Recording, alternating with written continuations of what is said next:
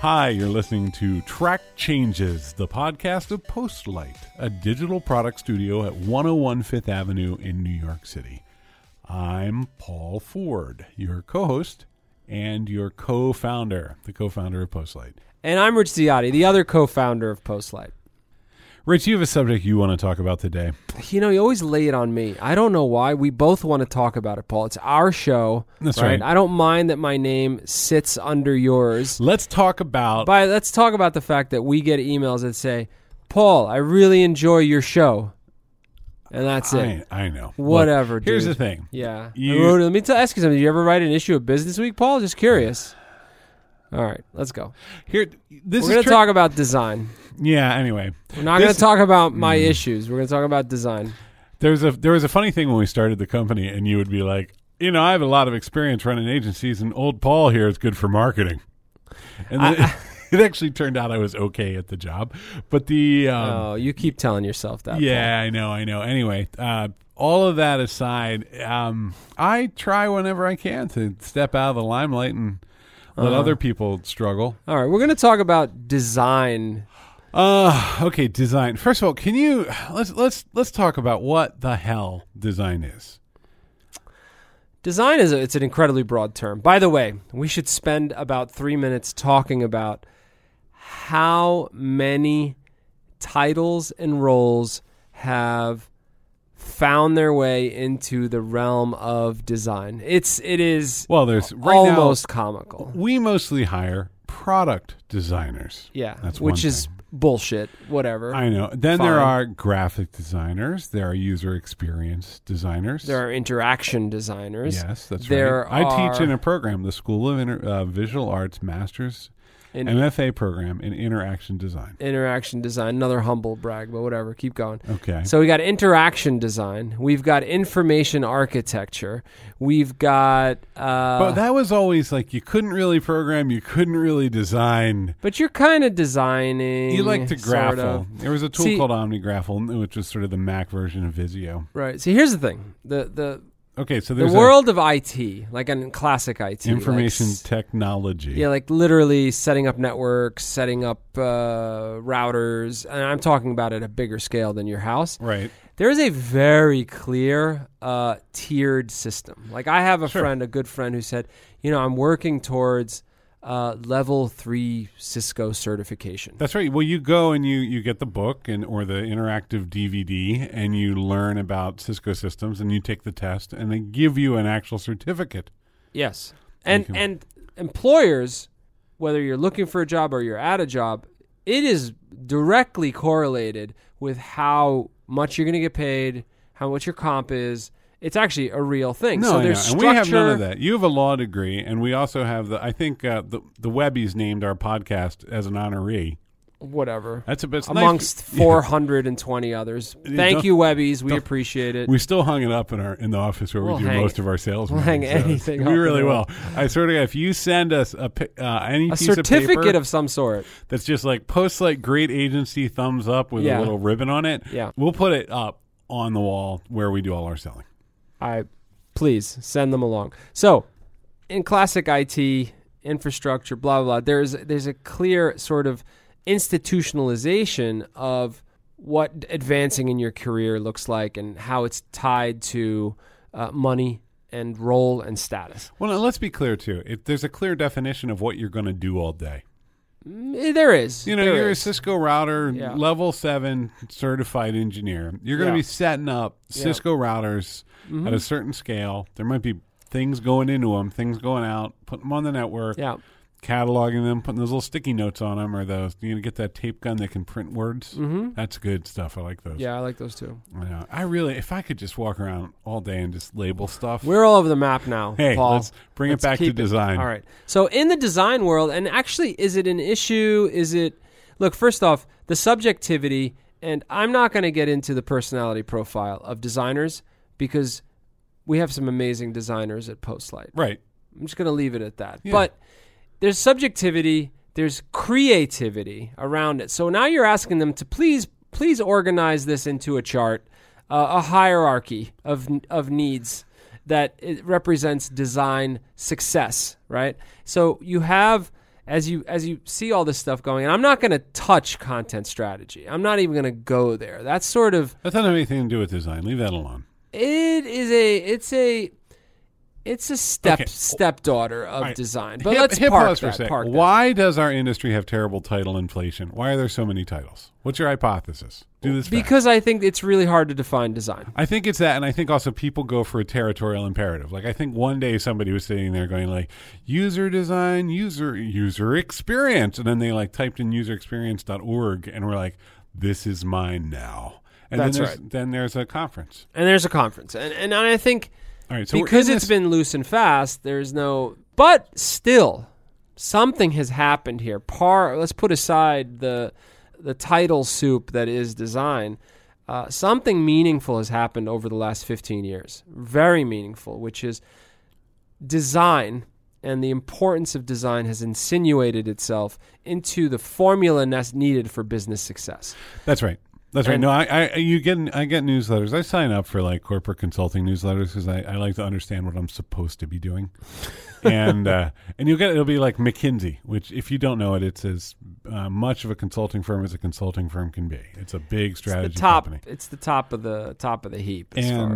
McKinsey will send you like probably every 2 to 3 hours you'll get a newsletter that's like the importance of design in today's whatever. Let's back up though. McKinsey, what did they do? What did they do before this? Because they don't only do design. They're not a design shop. No. What McKinsey used to do is you'd go in and you'd say, I have a concrete factory that I bought in Spain, and I'm interested in seeing if I could provide the Egyptian market with concrete. And they'd go, okay, let's figure that out in a reasonably cost-effective way. That's right. And you're like, I have 40,000 employees. And also, like, find me efficiencies. Find me 10% of margin. Find me, like, what do I need to do? There's a real direct line. You go get an MBA at Harvard, and then you literally just sort of take the train down and go talk to the people. McKinsey's influence is incredible. They advise governments. They advise the largest companies in the world. So they were incredibly influential. And over the last couple of years, boy, do they like to talk about design. That's right. And what they mean when they talk about design, I'll admit I don't often read the importance of design articles when McKinsey sends them. Yeah. But what they're talking about is that kind of like overall gestalt where you like pick up a company's products and you recognize the quality of them. And, getting out of our zone for a minute, you know who has good design? OXO. You know that brand? I do know that brand. It's a British like food brand. It's not very expensive stuff. It's just it's got an thoughtful. Yeah. And it's kind of a tip towards minimalist, and but it's also kind of classic. Functional and attractive. It's not expensive. Like the coffee maker is a good one. It's like $90. Yeah. Very successful company, and they do really nice things. Yeah, and it's like it's the Volkswagen of food, right? And that is a company where design has had tremendous impact on their overall bottom line. That's right. Another one that's more tricky but really interesting is like GE. Correct. GE has gotten very focused on design, and they have problems that will be like, we want to unify all of the interfaces to our industrial motors. Sure. And have them run on one Internet of Things operating system. Sure. They just released a hot plate with BuzzFeed. Why did this happen? And I think the reason it happened, frankly, the shorthand reason is Apple. I think before Apple, it was understood that we as humans are subservient. Is that the word? Subservient? Well, it could be the word. Let's see where the rest of the sentence goes. Is subservient to the machine. Meaning this magic thing showed up.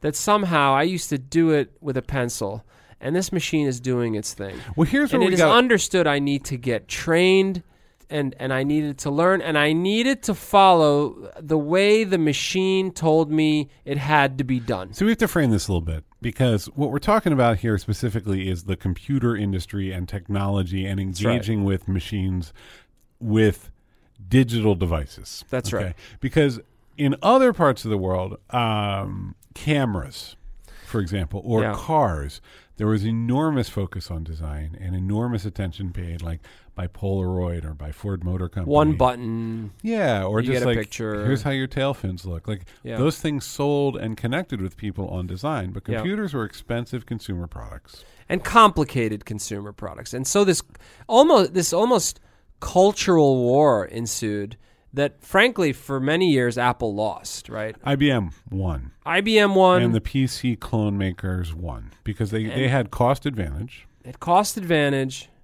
they frankly copied the Xerox PARC innovations of Windows and now we're the getting mouse and all that. This is getting tricky, right? Because so start.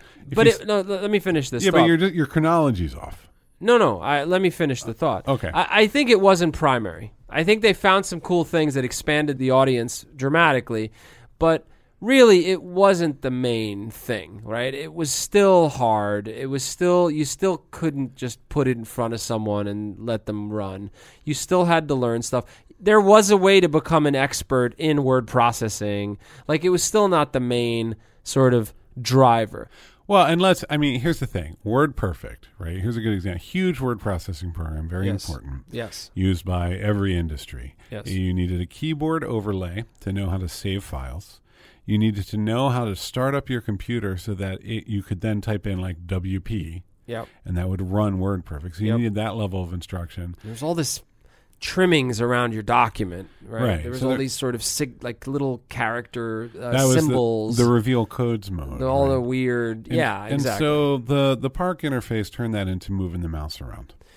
That was what happened with the Mac. The Mac in 1984. It commercialized Xerox PARC's research into a way that people could just go buy a computer for about $2,400, I think. Yeah, exactly. And start, change the font. Which, listen, I'm going to do what you say. You are miles ahead of the typewriter. If I got to learn this and I got to be a pro at this, even though I'm a paralegal, I'll do it because you're giving me something so immensely valuable. So, well, you and I, our careers, like, we've learned how computers work at kind of a command line level. Yeah, I mean, look, I actually, early days, one of the things I loved to do, even though I have a law degree, I loved writing Microsoft Word scripts. Sure. I thought it was so cool. I'm not a programmer. I could do these little interesting things. You could mess with the words in the document. And you could have like these little, like, you could have like light logic around find and replace. It was fun. And it was like, it gave me a sense of power. Now, if you were thinking about design in that era, what you thought about were like Braun stereos. Yeah. Or whatever, you think about like a CD player where the CD was like hovering a little bit, or it was about audio, cars, cameras, anything but computers. Yeah, exactly. And Apple took a position and they said, listen, we think the human should drive, which means they ceded business, by the way. They effectively said, you know what, except for like design professionals, they pretty much said, you know what? I don't care about the specialized training that is needed here because I'm going to create the machine that really you could step up to and just feel like it's connecting with you almost on an emotional level. Well, you got to back this out, right? So in the late 70s, early 80s, they're working on like the Apple I, Apple II. They get like Frog Design to make a nice interface, but ultimately you have to put a disk in and load. It's still pretty hard. And you were talking about design, but the reality is they didn't know you could use a computer to design like when they were building the Apple II or the early Mac. That thing had 128K. It could draw a rectangle. Right. So they assumed that people would want this sort of general creativity engine in black and white, as opposed to typing commands for powerful business uses. Make it easier. Make it more approachable, right? And then they made a bigger bet with the Mac, right? Or I don't know the sequence of things when they tried it with the Lisa and whatever, it failed. And so you've got the Apple II, the Apple IIe, and then they sort of go off, a group of them go off and hijack the Macintosh project and start to backfill it with Xerox PARC research. Right, and specific, like the stuff that like Alan Kay had done about Smalltalk and all these sort of windowing interfaces. Yes, and actually the Lisa's coming out. It's all this sort of. This is the thing. It's not like this one singular vision. There's like 4 or 5 competing visions. But if you look at them, if you look at like what the Lisa interface looks like, and you look at where the Apple II was, the Mac just pops. It's like the first thing. And there are stories where I think like Steve Jobs drove a Porsche into the office, like had one put in, or a motorcycle. Which makes sense. It was how he wanted to communicate the value of design. He like some fancy vehicle. And the command line where you had to type a sequence of characters to get something done was, I mean, it's there, but it's really hidden away. Like This is the thing you could walk up to, and it has metaphors against everyday objects. A little screen, a little trash can, one button on the mouse. A trash can. Let's pause for a second on the trash can. That's right. Like, I know what a trash can does. The things I don't want anymore and I want out of my way, and I don't care if they ever come back, go into the trash can. Like, if I remember, didn't Windows couldn't use the trash can? It had to have a recycle bin. Because of legal I bet there was a thing there. All right, so we got to fast forward because it's we got to fast forward, and it's also we're 8 hours into the podcast. So Apple loses the first 20 years. They lose the battle. Microsoft becomes a juggernaut. IBM and the standardization of the x86 chip and motherboard and hardware specs allowed anybody to make them, except Intel had to put the beating heart into it. And you had this explosion. The Mac still, as a platform, compared to Windows machines, is not as successful in any way. It's like the Twitter to Facebook. It is like, but iOS is a success. Okay, so now you jumped ahead. So eventually, I mean, if you look at a race, right, and the car that's running second, and it's about 28 car lengths behind the leader, and then in about 2005, 2006, it just jets across. And finally, we turn the corner and design leads. Design is business success. There was a moment when the market valuation, let's get really pure business, the market valuation of Apple surpassed Microsoft. That car passed the leader, right, and kept going. I don't know the math of how, it's probably multiples of how much more valuable Apple is than Microsoft today. I don't know what the number is, but it's probably pretty significant. And what that proved out... Well, even if it's not, Microsoft is vast and Apple came from behind. And it's an incredible story, right? I mean, it's a phone, but really it wasn't the fact that it was a phone. It was the fact that how old? My son needs to get hold of my phone. My son is 4 years old. Mm-hmm. He just wants my phone. He can interact with it. He understands it. And let's put aside that it's cobbled together technology and some stuff was stolen from here and stuff, but it's not the point. The point is it became the Holy Grail. And it's changed the way we think about what business success is. And now consulting firms, IBM is a big interaction design arm now they're really trying to push, have just sort of paused and said, oh my God, this is a key ingredient to business success. So let me do two things. When IBM used to deliver your point of sale service in all across your chain of shoe stores. Yes. So you go in, and you still do. You hit an IBM device in order to say, yes, Bob just bought 2 pairs of shoes. How much should that cost? Right. Okay. And there was very little focus on design. It was, can we put the stuff on the screen and train the people how to use it? That's right. And so the business case for design starts to show up as, even well before 2006, it's like, well, a little interaction work here could save you some money because people and time, right? Time, which is key, right? Like you weren't it used to be like a paper slip. You had to kind of do a copy of the card. That's why the numbers were embossed on the card, so you can get them onto the piece of paper, right? So the technology is always a struggle, and it takes time, and design takes time, and it adds expense. So it was always a little bit of an extra. But at a certain point, it'd be like, well, this point of sale system looks a little bit better. Yeah. And then, but there wasn't this like massive overarching business ideology where you're like, make it beautiful and simple and you'll have an enormous valuation. And that's exactly right. That, whether that's real or not, right? It doesn't matter if it's real. That became the perception. And suddenly design started to get sort of backfilled into business as this utter necessity.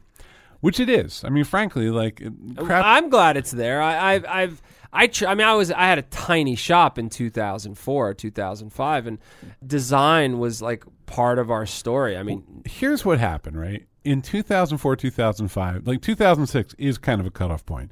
Before that, the web and digital design was a lot about just getting stuff onto the web.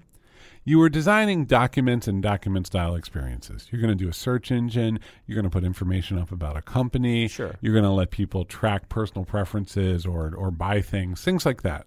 But those things are rendered as documents. And then after 2006, you have this handheld device that can load the web. And then very soon after, you get the concept of apps. And stuff starts to get dynamic and interactive. And it's no longer about documents, but about interacting with human intention. And that's much, much more complicated.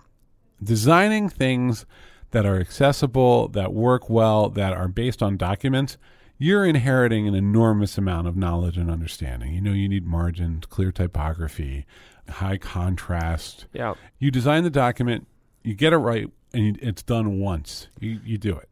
Yeah, and it's a blend of marketing, like make it look good too, and utility, which is unusual. So there was a real culture around web design. That's where the early, like, before interaction, before, like, it was web design, web typography was a clear focus, information architecture, all of that stuff, right? Then after mobile starts to explode, and as browsers get faster and JavaScript gets faster inside of browsers, our discipline started to change, and it started to be about creating sort of frames of reference and experiences and sort of organizing information in such a way that it might actually flow and move around, and always waiting for the next action from the user.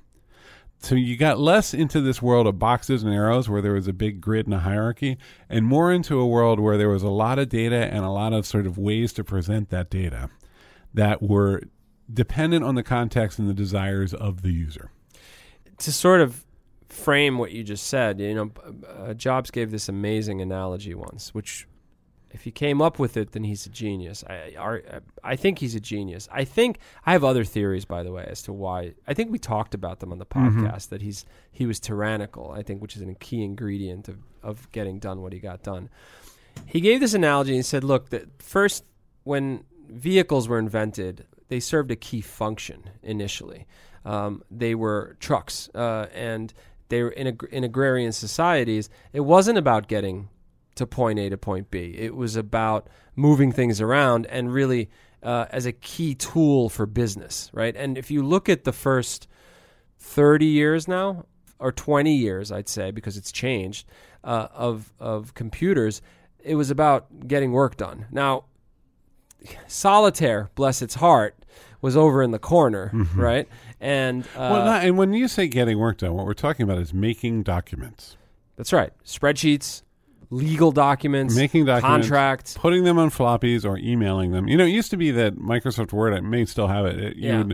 There was a menu item, and it was like send document as email. Yeah, that was right. where it's communication, right? Yeah. It was, and look, there was a gaming sector, and there was stuff going on, but really, the computer with a keyboard. Like when I played games, I didn't need the damn keyboard, but here I was. There's a big keyboard in front of me, and there's the tools to do. I think it's a totally sane statement to say that Microsoft Windows in particular absolutely existed to serve the business community. Exactly. Greatly dominated by the business. And then to his analogy, then we shifted away as the cars became more cost effective and more a part of sort of the cultural and social life of just everyone. It shifted away from being this just purely functional thing to being something I used to get to my grandma's. Sure. And to go out at night. And that so you're talking about mobile, just sort of like. That's right. And he got said, your look, Google Maps, and we're about done with the notion of computers. They're still computers. Being the primary use for them is to serve getting things done and work and business. And we've shifted over to them being, deeply ingrained in our lives in many ways. I mean, we start with them at 9 years old now. There was a day, I want my kid to learn computers. Maybe I'll put him in front of a computer years ago. But now it's not a computer. It's the way we connect socially. It's the way we buy things. And I don't mean buy them from business to business. I mean, Amazon has dominated how we consume things. And so I think that shift is worth talking about. And I think that shift leans on design much more so than it used to. I think design gave it a language. I don't think people can talk that much about programming. right? Exactly. For sure. Right. So you've got design is one part around technology that everyone can have an opinion on safely. Yeah. So that makes it a big part of the conversation. Steve Jobs leaned on it very, very heavily when he was building out Apple. I mean, Apple is vast, right? But he was able to say things like, look at how simple that is. Now, if you go back and you look at some of the early iPhone apps, it's all like, fake leather and stuff. Like it doesn't, it actually isn't attractive anymore. Yeah, I mean, the aesthetic has changed, but at the time, we were so blown away by the thing, we didn't really care that it was a wooden shelf. You know what's tricky, though, is like there was a point where they didn't know constraints are essential. Every design system is a constraint system. You have to follow these rules, and if you follow them, you'll have a good outcome. The original Mac had a tremendous constraint system because you couldn't do anything with that little computer. It was very weak. And so it's just so charming. Yeah. And it had that hello. The Susan Carey icons. Yeah, and it was just so neat. And then as you add colors and drop shadows and things get denser and more complicated. And the web truly suffered from that. It was a palette with no constraints and people lost their minds. Right? But kind of missed that part of the web. Well, I do too, like the GeoCities frenzy. But then you get to the like the iPhone and then especially the iPad, which my God, like all these sort of fake skeuomorphs around where it's a calendar, it's a yellow pad. If it's a notepad, it's a yellow pad, and if it's a calendar, it's like a leather desk calendar. And then slowly, Johnny Ive got that out of there and went pure digital. Look, here are these abstractions. Here's the shape. You don't have to wonder what it is. Yeah. When I first saw that, I was repulsed by it. My brain had been so programmed. My muscle memory was so used to leather and wood and steel, and I thought, ooh, this is bad. This is ugly. And now I can't imagine going back to that. So all right, I hate acknowledging that Johnny Ive was right. He's a very good designer. He's an extraordinary designer. I know he's exhausting. But I mean, this is everything you've been talking about, where you're giving Steve Jobs credit. Ive was a key 40 to 80%. Or 100% Johnny Ive. But I think, You just don't like him. No. You don't like when he comes on and there's a spinning, rotating thing and he says magnesium. He's I get tired. He's been wearing the same shirt for 10 years because he can, and it's just... I would love to wear the same shirt for 10 years and just for different reasons, speak Paul. in a plummy accent. For different reasons. So I want to talk a little bit about what this did professionally. Like, the designer was the idiot. Not the idiot. He was just so marginalized in the beginning. It's like he just had to do it. He was sort of a necessary evil, and it just wasn't important. It was just like, of course, I gotta connect these things to buttons. So where's the guy who makes the buttons? Mm-hmm. And then little by little, the power dynamic, almost, and including the political dynamic, started to change, and the influence started to escalate over time, and it was actually pretty fascinating to watch. And now there are directors and vice presidents and chief creative officers and chief design officers and all these people. Well, in a technology context, these people always existed and had power in other industries, but they didn't have power even in the early days of the web. They weren't that powerful. And now, if you are thinking about a serious organization that builds and ships products, even business to business. Yes, that's right. Even almost especially now, like software as a service is a huge part of how people get business done. Like whether it's Salesforce on the big side or lots of we use to track who's in and out of the office. We use a thing called Pingboard. Yes, right. Like all of these products need some approach to design. Without a doubt. And they all have design leadership guiding the flow. And that's just understood that you do that. Yeah. And as we look at, when a prospect walks into Postlight and they're just looking for something ground up, I don't think we've ever put forward an effort without design. No, people come to us. Some people come to us because they know us as a technology shop. Yeah. But when somebody walks in, they're just like, hey, I heard you're interesting. Tell me what you can do. We lead with and discuss design. It's the one thing that really I think everybody kind of has in common, including our engineers. Like these products have to be well designed or they won't find a place in the market. And I was reading, somebody had a tweet not too long ago, and it was about how there's this real culture of like ship whatever crappy MVP you've got and just get it out there and learn. Yeah, it doesn't work anymore. You actually like the competition is too fierce. You can put any piece of crap out into the world, no one will pay attention. Their lives are filled with well-designed, attractive products. Yes. And it's unfair. It's not the same playing field that we had 20 years ago where one or two people could make a really good app and it would look as good as any other app. Yeah. If you want to play, you need that actor in the mix. It's just there's no way around it. Yeah. I mean, you can still, an individual can still like take a web framework, follow a grid system and get like a nice digital product out the door. But it's not really a one-person thing anymore. Like you have that designer, you have the engineering, you have product people keeping it all together. Yep. And for better or for worse, there just is an inherent hierarchy in any product getting across the line. Yeah, and because it used to be random. It used to be like that guy's pretty good at design. He's also not the worst programmer. I mean, it was that. Yeah. Well, we call them something, right? The designers that can program.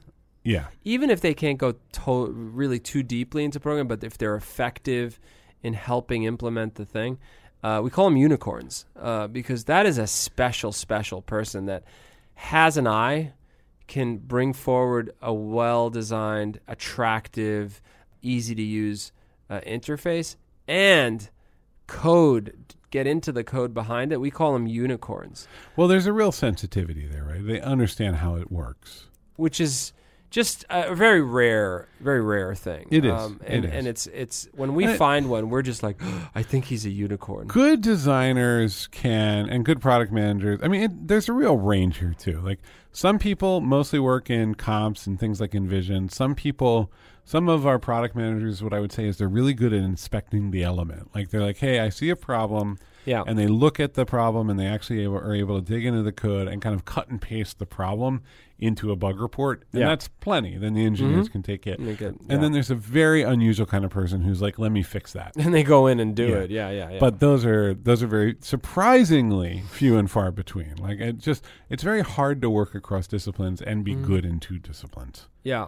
To the point that we don't really look for it. It's like a nice surprise. Yeah. I want to share a final thought. All right. A couple of weeks ago, we talked about how it's an uphill climb to replace legacy systems. And we really got into the human dynamics, the social dynamics of dealing with that because we think they're even more significant than the technical dynamics. In relation to design, a powerful, an impactful, high-quality visual design. And that can take the form of screens or a prototype being something you can actually click around with but doesn't do all the functionality, is an incredibly powerful political tool to help move along what you're trying to do. You have this barbed wire of stuff in front of you that you have to pummel through, and an effective design can be incredibly, what's the word I'm looking for? Empowering and normalizing. You know what it is? Anything that makes it real makes it harder to blow something up. People don't want to, if they see that's a good summary phrase of what I'm trying to say. If they see a lot of work has been done, that there's multiple screens, that it's ready and closer to getting built, it's more to tear down. It's tangible. It's hard to tear down. So if I came to you and I say, I have a great idea for, a new kind of podcast app, you could say to me, hey, Paul, well, there's a lot of people with great ideas. And I've seen a lot of podcast apps. I don't really see any I love. So what do you got for me? And I go, oh, well, give me some time, right? It's cool. Let me come back to you. Exactly. If I came to you and I said, here, I figured it out. I got 5 slides. I want to show you about how this new podcast app is going to work. And it'll take you about 2 minutes. Yeah. You're going to go, all right, fine, let me see them. And you're going to give me specific feedback on the slides, not the idea. You're going to give me feedback on the artifact. Yeah. And it forces you to talk about it as if it was real. Yeah. And every so often, it creates an emotional response. And people are just like, whoa, I want this. Like, all of a sudden you've got an advocate in front of you because they saw something tangible and they connected with it emotionally. That's right. No, design can push through institutional inertia. Exactly. Hey, McKinsey, if you want to use that quote, Say it again, Paul, but say it with as if you've been hired at a very expensive rate. One of the things that we learned at our offsite and that we discussed quite a bit is that design can cut through organizational inertia at a 1.5 rate. Okay, well, don't. You had it, and then you had to kind of go into you started doing wheelies, and you didn't need them. Okay. I need to go put on a suit. Institutional, what did you say? Organizational inertia is a very design can push through. It's momentum where that's right. Organizational inertia is slowing down progress. Dude, we could have, by the way, audience, as Postlight, we could have pocketed that and put it into one of our slides or in one of our proposals, but free of charge. We're putting this one out there. What a lucky audience. What a lucky audience. Lord. All right. Share the podcast. Let's get out of here. All right. Paul, great discussion, actually. We covered history, and we covered its power. The problem with this discussion for me is there's so much detail. It's actually very hard. It's true. We're blah, blah, blah design, and I think it's we're not wrong about what No, I think we're sharing insights, but you're right. The different dimensions of this are significant. But I do agree with you that the iPhone was the sea change. Without a doubt. Mobile changed everything, and it took us from documents to more dynamic experiences and forced design because it was in everybody's palm. Yeah. And because two of the largest companies in the world were in total competition as to who could have the best interface, it forced design into everybody's consciousness every single minute of the day. Yeah. I think everybody says design is the iPhone is a sea change, but I think what we're talking about is quite different than, oh my God, everybody on the subway is using it. What we're talking about is this thing changed business. It changed what people perceive as what necessary for business success, which I don't think a lot of people think about when they think about the iPhone. No, and I think it was just kind of the death knell for batch style computing. It got everybody away from thinking about documents and thinking about experiences. I got badass on the DOS prompt, and I felt there was nothing that felt better, and I'm just running at 80 miles an hour, and there's all this shit flying by on the screen, and I know exactly what's going on. There's a concept that's gone, which is the concept of the power user.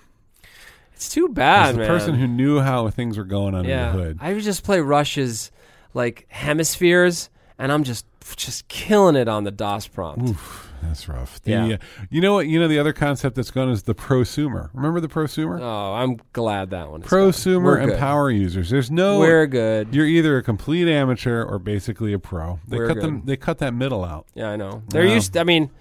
There are still toasters out there with 11 buttons, but sure. I'm gonna separate podcast, different podcast. It's 2017. I'm gonna go take $30 and buy 25 camcorders.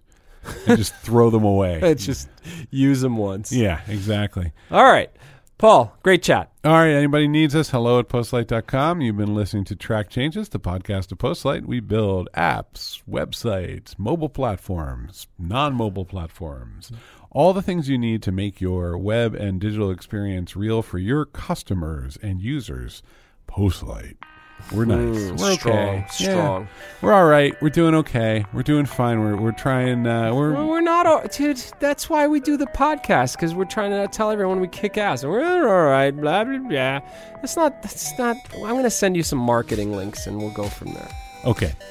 Have a great week, everybody. I'm going to go check out some marketing links. Bye. Bye.